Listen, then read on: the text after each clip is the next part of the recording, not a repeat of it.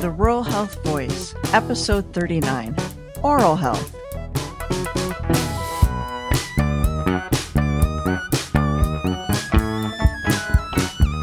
Welcome to the Rural Health Voice. I am Beth O'Connor, your host. We discuss rural health issues at the grassroots level and how state and federal policies play out in our local communities. What are some of the needs for dental health in rural areas? Sarah Raskin, assistant professor at the L. Douglas Wilder School of Government and Public Affairs at VCU and member of the iCubed Oral Health Corps, joined me to discuss dental sealants and other oral health needs. Welcome, Sarah. Thanks so much for having me, Beth. I'm a big fan of your podcast, and now I'm very excited to join you as a guest.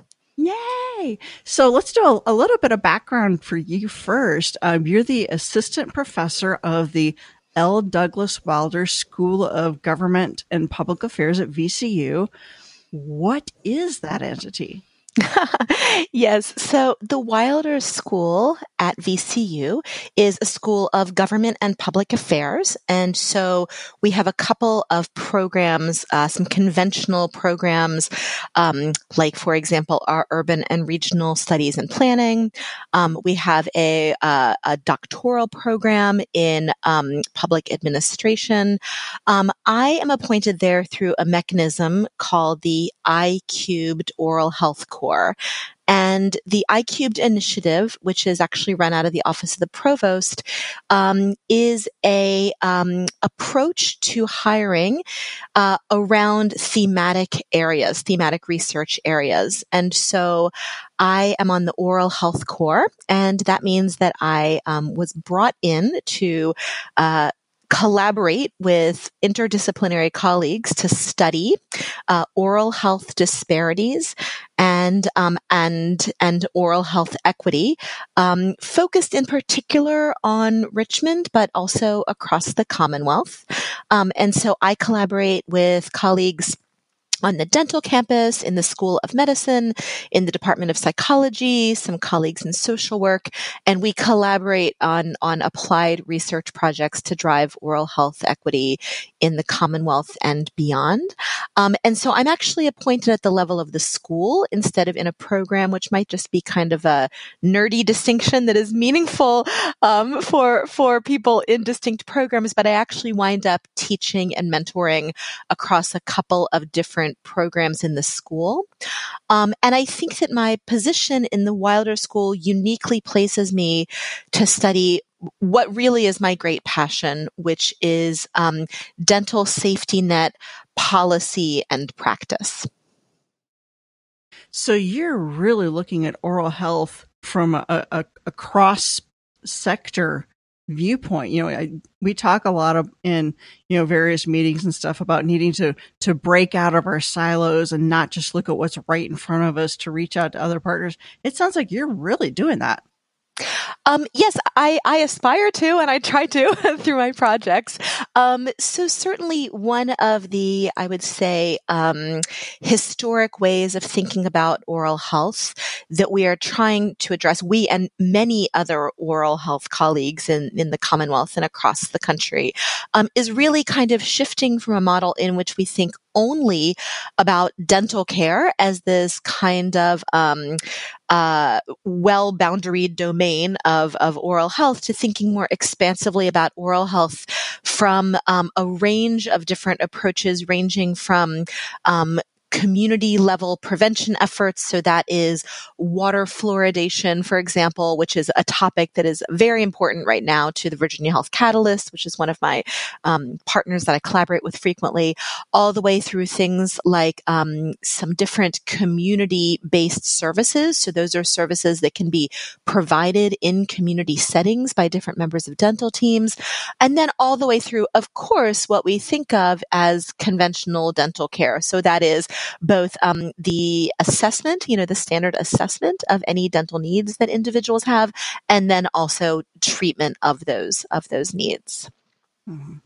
Now, in preparation for this interview, I was trying to remember how long you and I have known each other. It's been, 10, 12 years now. I can't remember. But, as long as I've known you, you've always had an interest in oral health in Appalachia. What's fired that passion? Oh, Beth, that is such a rewarding question to be asked. Thank you for asking me that. So when I began my doctoral studies as a medical anthropologist at University of Arizona, I had previously been a public health practitioner. And so I had worked both in community services and then at the CDC, initially around HIV prevention education, and then I moved into intimate partner violence and both prevention and services. And when I was at Arizona, I was honestly feeling a little burned out from those topics. They are topics that can have a lot of secondary trauma associated with them. And so my extraordinary mentor, Dr. Susan Shaw, and my other extraordinary mentor, Dr. Mark Nichter, said, instead of continuing to kind of push on these topics that are really feeling very heavy, why don't you consider maybe identifying another topic to study? And a good way to do that is to go to the field site where you'd like to be doing, field research, and just ask around, like, what do people care about? And so that was in 2008. I flew from Tucson to probably DC and then drove to Blacksburg is my guess. And you were one of the first people I met with. And I said, I think that you were relatively new in your position. And I was like, what's on people's minds around here? What are some understudied research topics? And so I met with you. I met with Sue Cantrell in Lenawisco. I met with John Dreisner, and I met with a whole. But I just did like a driving tour of Southwest Virginia, Western North Carolina, Eastern Tennessee, back up to West Virginia, where I had been raised in Bluefield. And I just kind of surveyed people on their topics of interest. And when I say survey, I mean it was like casual conversations with everyone from health department directors to like anyone who would talk to me at a gas station. It was just asking questions. And a couple major topics popped up, which you would expect. So, of course, opioids. This was 2008. That came up as a topic. Cancer care came up as a topic. Prenatal care, diabetes and comorbid, obesity, diabetes and comorbid conditions. And then oral health came up. And the kind of major pitch was from John Dreisner. And he said, listen, I know you're used to working on these like sexy topics like HIV, intimate partner violence, and that oral health sounds maybe kind of mundane by comparison. But it is so important. It is so important. And people don't know it's so important. And not enough people study it. And so you can contribute to the research literature and also to practice. And if you work on this topic and you find it boring or not compelling or whatever, he's like, fine, you'll do your dissertation, you'll go running back to HIV. But if you find any meaning in this topic, it would be so important to work on it. And I was like, okay. And so, I went back to my university, put together a couple of grants to support field work. And I should also say that it just so happened totally randomly that when I visited the region, it was a RAM weekend. And so I actually was like on the campus, not even the campus, I was at the fairgrounds at Wise, with, Teresa and Paula and the Health Wagon, for RAM in 2008. And I think that I even drove with them to pick up, Stan and everybody. And so we've kept in touch ever since. And so this is all a very long way of saying that John kind of opened the initial door to me. And then I was hooked and convinced. And I joke that I'm an oral health equity evangelist, but I really am. And that has resulted in some very long and meaningful examinations of the various ways that we can use policy and dental safety net practice to drive oral health equity. And I'm so pleased to see that there have been some improvements made in Virginia over time. Right. So thinking about one specific aspect of oral health, you've been looking into dental sealants. What are dental sealants? So dental sealants are these thin plastic sheaths that are placed or kind of painted, depending on the type, over primarily chewing surfaces. They can be applied to other surfaces of teeth, but really they are put on the chewing surfaces of our molars and our premolars, usually permanent teeth, although they can also go on primary teeth as well, to help protect those surfaces. So one of the reasons that we get cavities on those surfaces in particular is because, and I hate to like gross out your audience for anyone who's a little squeamish, but so please cut me off if I'm grossing you out. But you know, what happens when we eat or drink, anything other than like, you know, water, that is neutral, is the tiny bits of food and sugars from different beverages, even healthful beverages like, you know, milk or even, for nursing children, breast milk, although this is, you know, previous to getting dental sealants, you know, they remain in our mouths and they tend to do a really good job hiding in those kind of cratered areas, those kind of dips in our teeth that we use for chewing. And then they rest there and the different components of our oral microbiome that cause cavities. So this is a streptococcus, mutans and lactobacillus. These are different microorganisms that kind of then come along and, for lack of a better, well, actually those microorganisms actually eat the remainder of the food. So I hate to say it, but they metabolize those things. Again, it sounds kind of icky, but it's just what happens. And then they produce an acidic kind of product. We can think of it almost like off-gassing. And that is really what creates the carious lesions, the pre-cavities on our teeth that then eventually become cavities. And so dental sealants provide protection against those because they provide a smoother protected surface so that we can more easily get rid of, and they provide a barrier between those remaining food particles and also a more efficient way for us to brush, for example, or when we, drink something like water, which is a neutralizing beverage after we eat, we can more easily kind of flush out those remaining food particles so they don't provide the fuel for cavity causing microorganisms to digest them and take hold.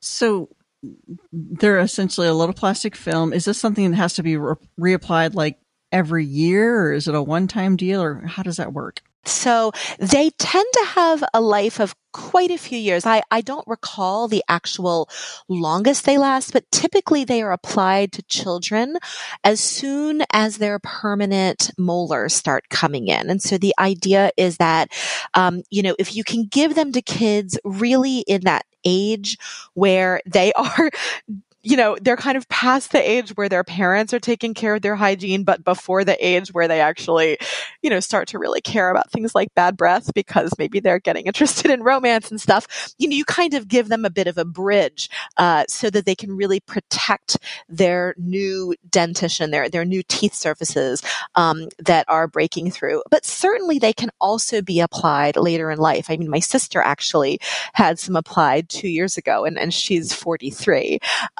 And so they tend to have a pretty long lifespan, although I'm not a clinician, so I'm a little bit nervous to be quoted on the shelf, the life of them, but it's certainly, a multi-year thing, 8-year kind of thing.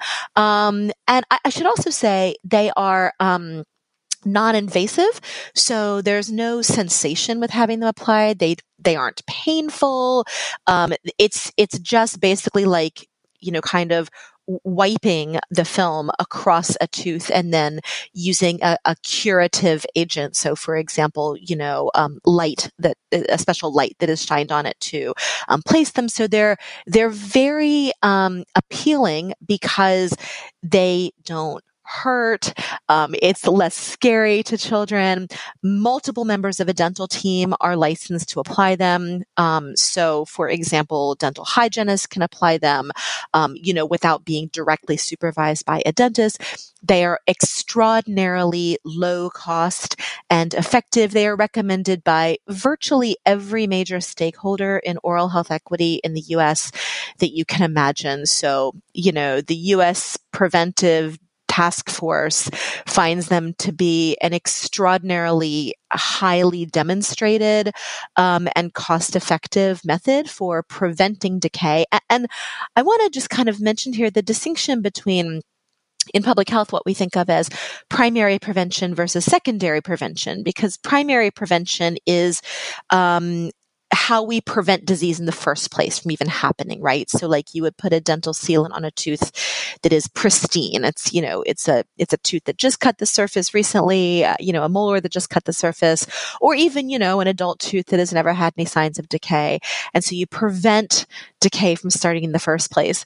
And that is what dental sealants are typically known for. But there are also some good studies that they can be effectively used for what we would call secondary prevention. And that is secondary prevention is where there has been some disease present. So in this example, it would be some minor cavities that maybe, either were resolved through treatment, or possibly in some instances, the sealant can actually go over that very, very, very nascent decay and prevent it from worsening.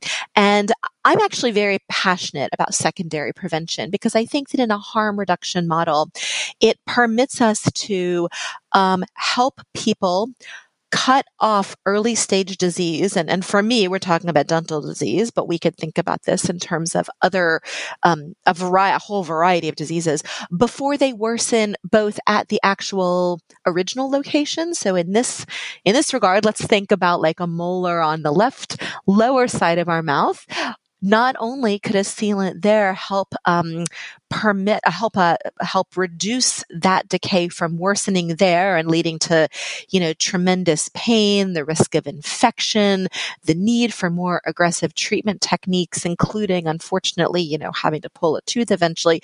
It could also, by kind of taking care of decay in that one location, it can actually help contribute to the whole mouth's health by preventing the likelihood of then another incident of decay happening elsewhere in the mouth, let's say the top right. So I am passionate about dental sealants for both primary and secondary preventive purposes because they've been demonstrated to be successful for that. So thinking about, how they could help with prevention, you mentioned earlier with rural communities, people maybe not having access to fluoridated water. I personally, I grew up on well water. I have well water now, so I've never had access to fluoridated water. And I would say the inside of my mouth probably reflects that fairly accurately. Do sealants make a difference in those cases? If I had a sealant as, maybe a 6-year-old could maybe have better oral health now? There's so much, just a tremendous variation at the individual level about the factors that contribute to oral health outcomes.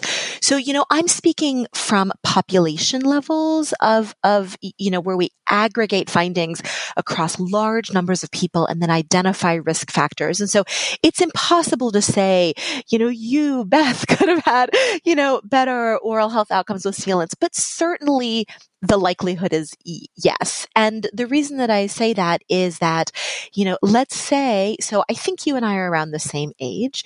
And so, we grew up at a time, I was actually on fluoridated city water. Certainly something like genetics also plays into the likelihood of someone's susceptibility for cavities. And I should also say here that, cavities is the most common disease worldwide. 99% of adults, as estimated by the World Health Organization, have had at least one experience of cavity in their lifetime. So I had my first cavity when I was 36 years old. It has been my only cavity, but that means that I'm not someone who cannot consider themselves as having had a cavity. And so that is just so universally true. And there are so many things that play into it, genetics, access to fluoridated water, home hygiene like toothbrushing, but certainly something like a sealant can, as I was explaining a moment ago, really prevent us from our vulnerability based on things like the kinds and types of food that we eat and then what happens after them. So I was mentioning what happens after we eat, excuse me. So I was mentioning a moment ago that you and I are about the same age. And I remember when I was growing up that we drank water at bedtime, but there was a lot of just like drinking like juice and milk and pop and, whatever throughout the day, and tea and sweet tea. And, that was just kind of a common thing. So whether or not we'd had access to fluoridated water, we might not have chosen it because we might have been busy drinking something else.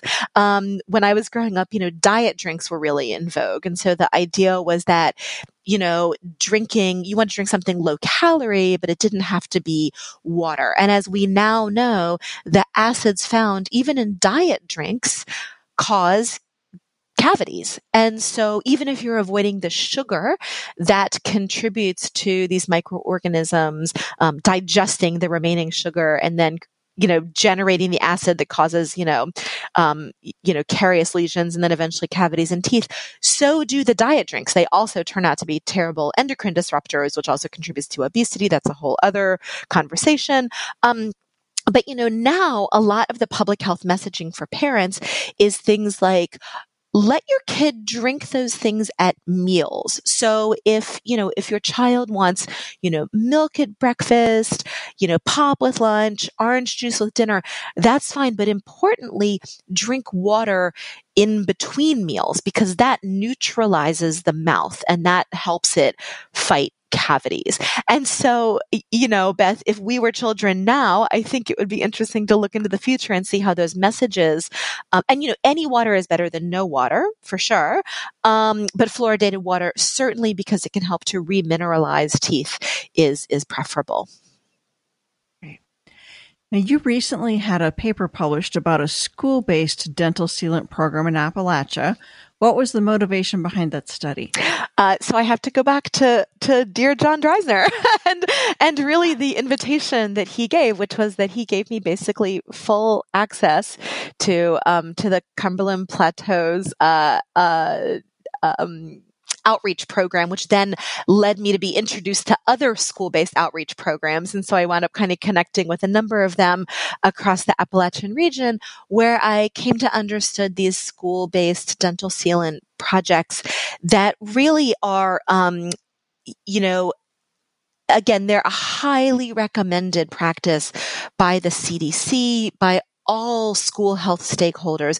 And so really kind of what initially made me interested in them was access. I was a doctoral student who needed to produce a dissertation. And so this was one of the access points that I got, but it has subsequently led to some very long-term relationships, frankly, as long as yours and mine, in which I've come to understand, some of the limitations of these programs, as well as to identify some of the opportunities within them.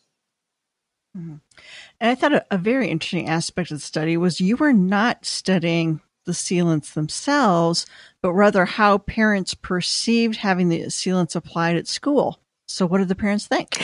Yes. So, with all of these different technological innovations that we come up with in healthcare, they're only as good as if someone accepts them. And that's whether we're talking about vaccines or sealants, or, you name it. I mean, you name a medical innovation, telehealth, another example.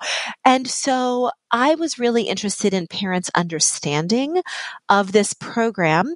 And really that ranged from their understanding of what a sealant does to what happens if their child, is sent home with a paper saying your child is ineligible to receive a sealant because they already have decay that's too advanced for us to place it, and therefore they need to be seen by a dentist who we can refer to.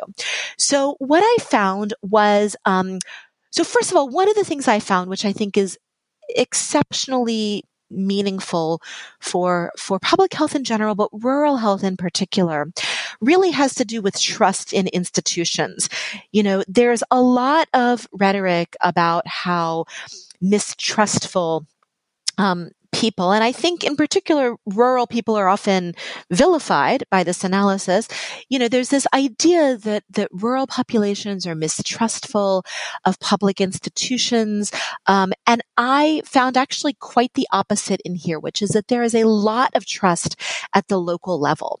And so one of the reasons that parents enrolled their children, consented their children to participate in the School-based Dental Sealant Program was because they trusted their local elementary schools and they trusted their local health department. These were their neighbors, their friends from childhood, lifelong, their fellow church members, lifelong trusted contacts who were running these programs. And so parents said, okay, I might not fully understand how dental sealants work, but I believe that my neighbor, my fellow church parishioner, etc., has examined this and believes that it will improve my child's life and their health. And so I'm going to sign my child up for that program.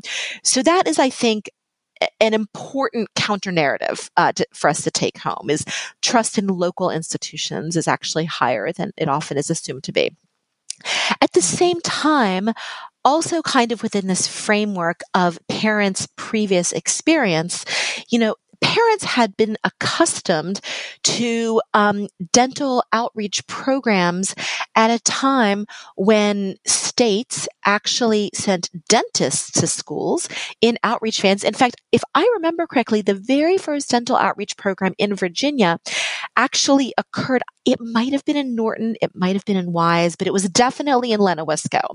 And so this was, 70 years ago, a dentist taking out, a dentist hired by the state, taking out a vehicle and a dental hygienist and some tools and doing on-site dental care out in community settings.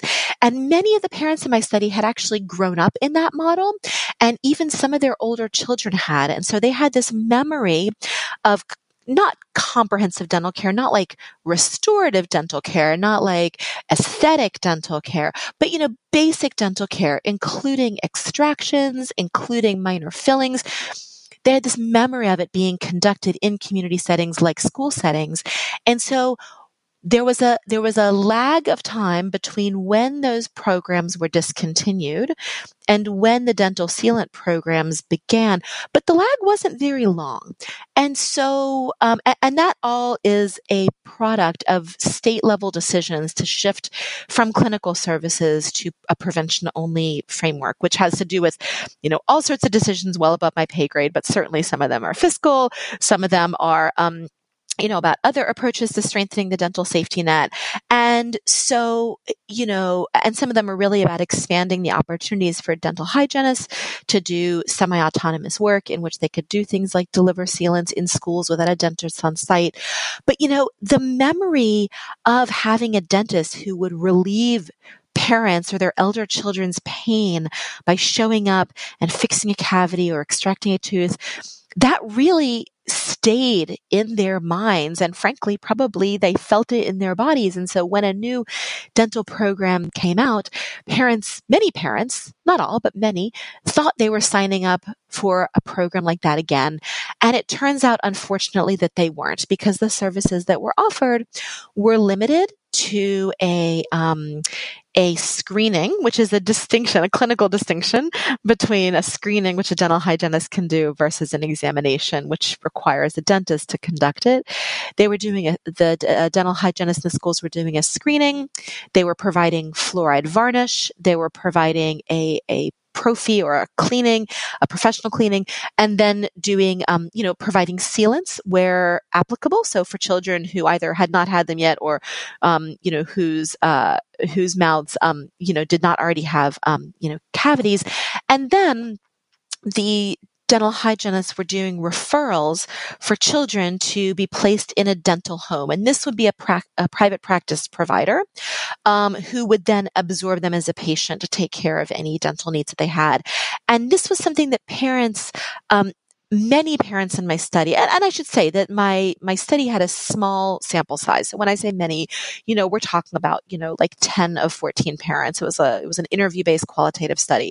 But the fact that, 2/3 of parents fundamentally did not understand that they were then responsible for following up on the referral process and moving their children into a dental home is really concerning, especially for those children who had existing dental needs.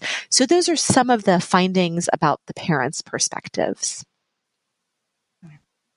And one of the things that I noticed reading your study was that parents very much appreciated sealants, but what they really want is school-based dental care.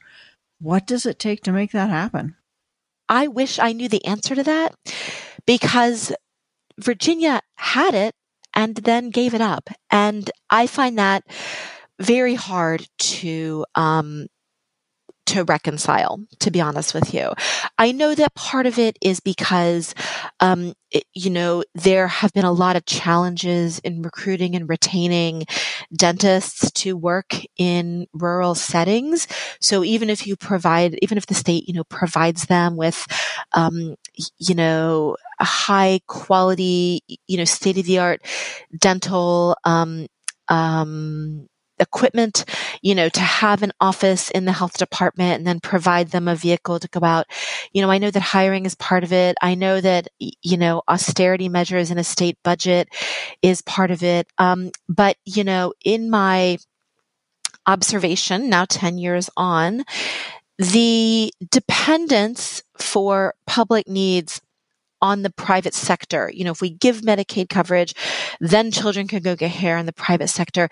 It's just inadequate, especially in places where there are not an adequate number of providers in dental health provider shortage areas, like rural areas. But this is also true, frankly, in a number of urban areas where there is a high saturation of the dental market by providers, but they are focused a lot more on, what I understand to be some of the more intellectual and aesthetically challenging cases that they could do. So, for example, doing a lot of aesthetic dentistry, a lot of restorative work, specializing. Dentistry has also turned towards specialization the same way that medicine has. So we're talking about, specialists working in, oral surgeries and periodontology and all these different specialties. But it leaves this gap in children's dentistry and just basic family dentistry that people need for pain relief, for the prevention of infection that, of course, as we know, can, in rare but important cases can become, blood infections that can lead, unfortunately, to, multisystemic infection and death. And I wish I could tell you, and it hurts my heart that I can't. Now, you described yourself as an oral health evangelist, which is a fabulous title.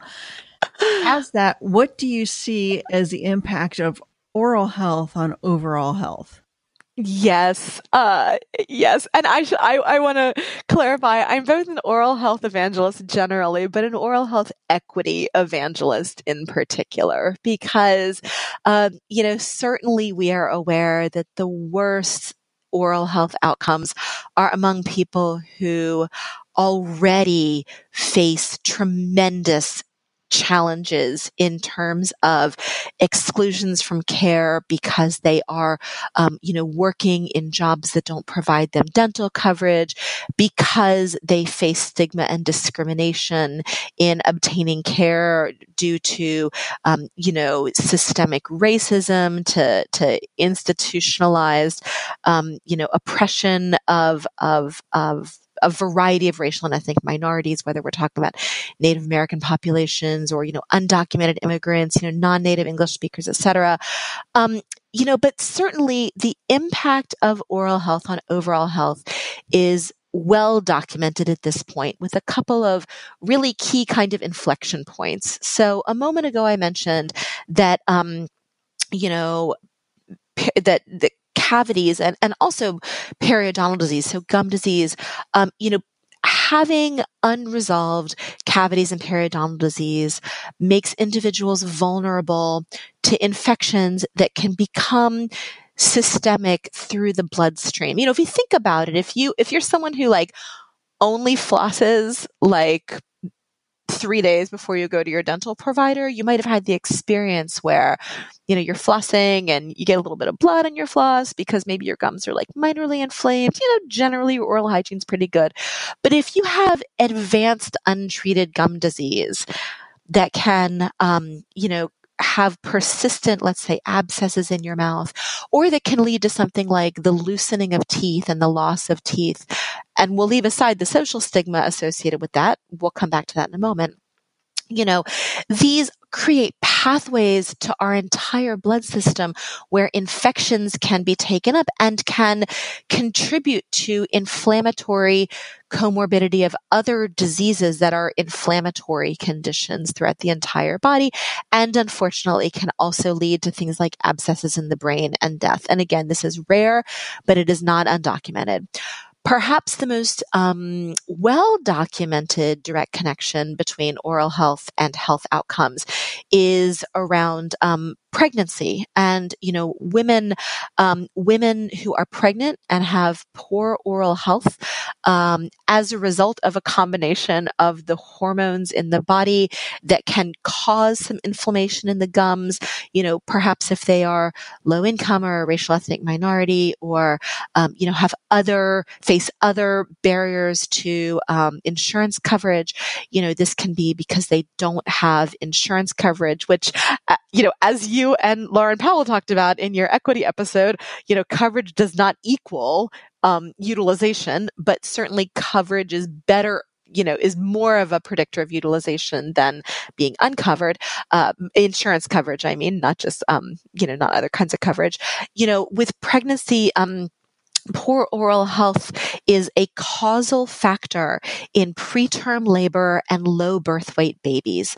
And those are themselves conditions that have tremendous health concerns for women and babies, and also are tremendously expensive to states because they often have to cover then, the NICU costs or the extended hospitalization costs.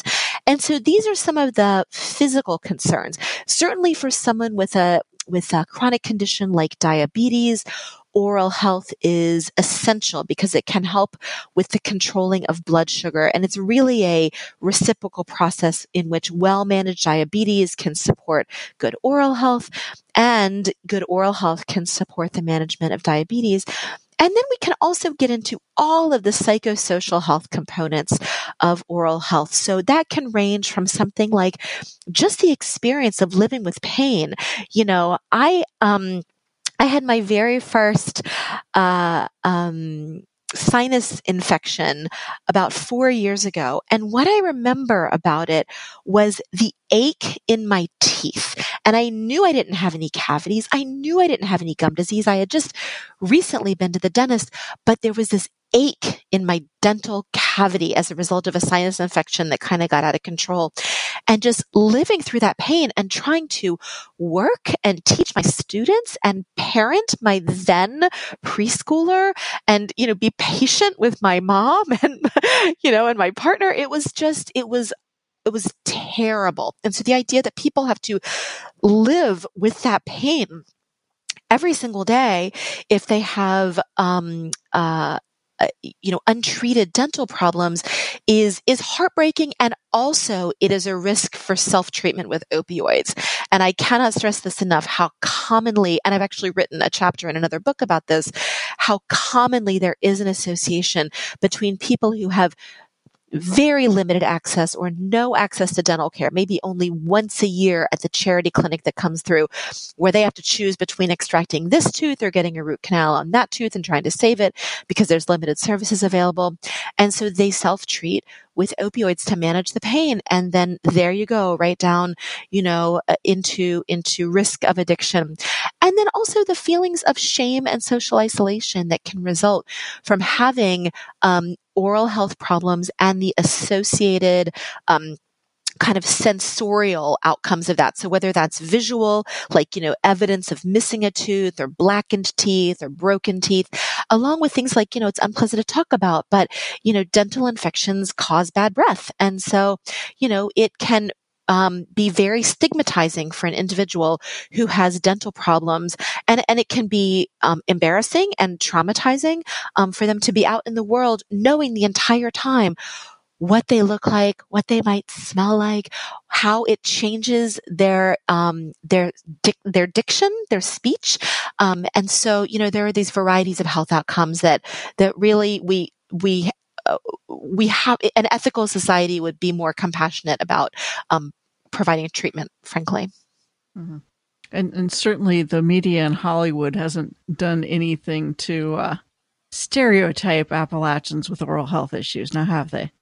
No, there has been no help there. And actually, right there on your campus, Emily Satterwhite, this is how I became familiar with her work, because she's actually done a little bit of work on this as well, about how the mouth is used to portray horror when specifically focusing the genre of what she and others call hillbilly horror, which is the genre of horror films in which there are all these stereotypes about rural and in particular Appalachian people, and the variety of physical and also kind of familial characterizations that are just so disparaging and so awful. Yeah. If one of our listeners was concerned about the lack of access to dental care in their community, what could they do? What steps could they take? Well, Beth, I have a kind of three-step, a kind of triangular approach, in my opinion, about where we need to go. And I should say that a lot of this work is going on right now, slowly but surely. And again, I want to shout out the Virginia Health Catalyst, which is leading a lot of this work, formerly known as the Virginia Oral Health Coalition, because they are leading a lot of this work, and it's work that I also have examined in other settings. I'm doing some work in Oregon now, and so really, there are, in my opinion, three parts of the same overall strategy. So the overall strategy that I think that your listeners could help support, whether that is to write their legislators or to pay attention to the media or to kind of drop some of these ideas to some of their dental providers or to their public health folks or to their, local FQHC or their rural health center, their migrant health center, really is to bolster primary and secondary prevention. So dental sealants are an example of a intervention that can be used for primary and secondary prevention by doing two things. And so part one is bolster primary and secondary prevention with some specific types of interventions, and sealants are one. And then this is kind of part two. They can encourage or facilitate medical dental integration. So, for example, we're seeing some opportunities where the medical and dental relationship can be strengthened. And some examples of this include, for example, in Virginia, that pediatricians' offices and the variety of providers there are now permitted to apply fluoride varnish to children. And so, previously that was only delivered by dental providers. And so this is one of those wonky practice law innovations, and it might feel very subtle, but it's actually critically important because now pediatricians can provide fluoride varnish, which again is a way to strengthen the teeth against decay and even to rebuild teeth surfaces after they've experienced treated decay. So pediatricians can deliver these fluoride varnish. It's like a wipe that kind of goes across teeth, like with a little sponge. And importantly, pediatricians can bill for this service. And again, this is like the wonky bureaucratic solution, but it's critically important because not only are pediatricians permitted to provide the service, they can be reimbursed for it, which is essential to make it sustainable. There are other examples of medical dental integration from across the country that should be considered, especially in rural regions.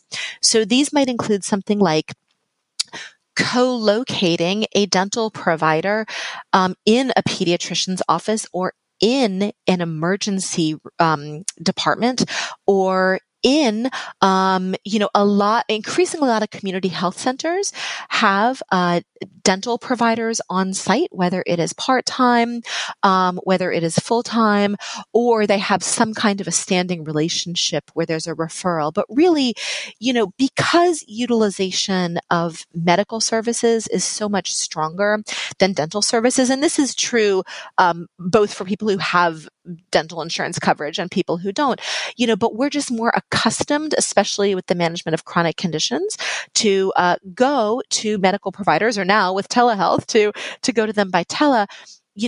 Having medical providers really kind of give the sign off and endorsement and sometimes warm handoff, and then sometimes actual services themselves to people for their dental needs is an essential component to advancing primary and secondary prevention.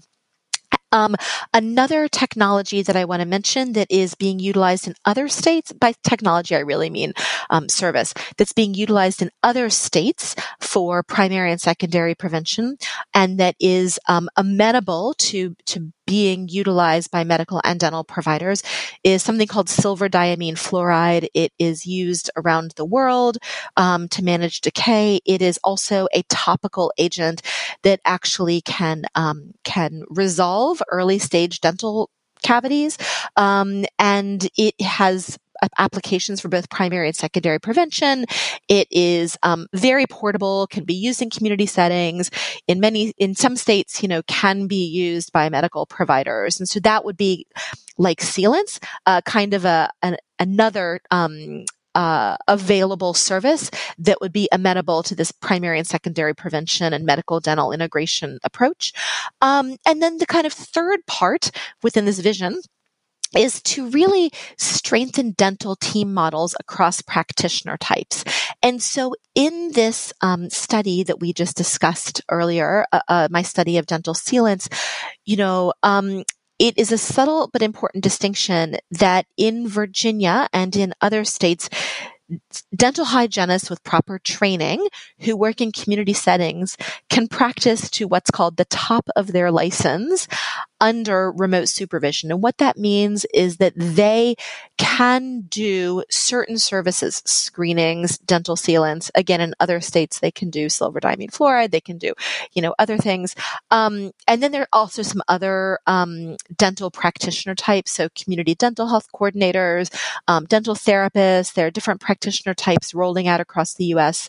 that really reflect more of an internationally normative model in which there are multiple members of a dental team who are permitted by law and are reimbursable by insurance to provide these primary and secondary prevention strategies semi-autonomously. And so the idea is that if you need an oral surgery, you need a dentist who is trained in oral surgery, or you need an oral surgeon.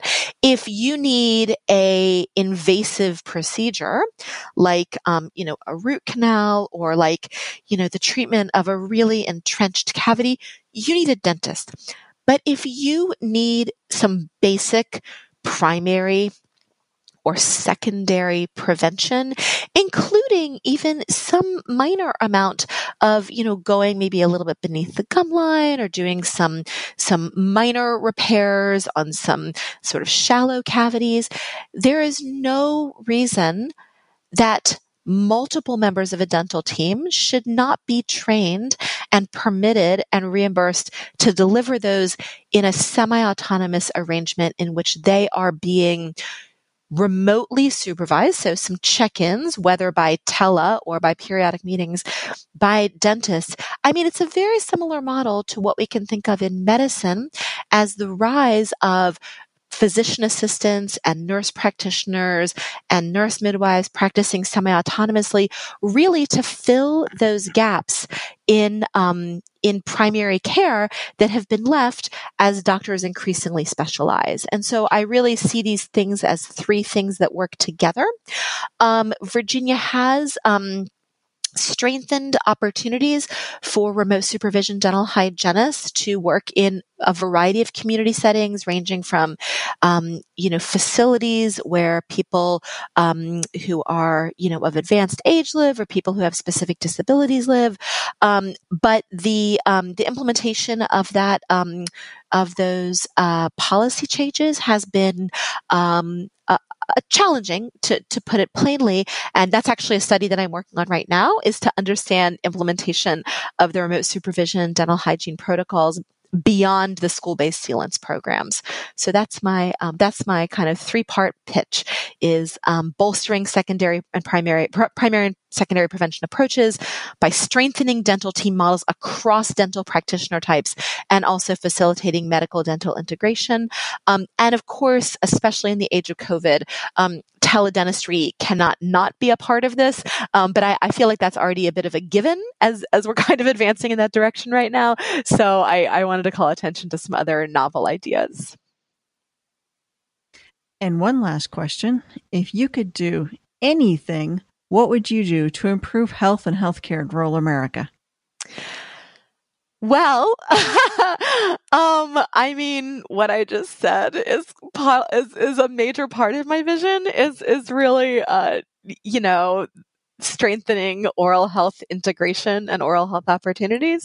The present moment does not escape me. And as a passionate anti-racism advocate and activist who incorporates that into my scholarship, into my parenting, into my teaching, and out in the streets, although I'm probably not supposed to say that as a state employee, but I'm off contract because it's the summer.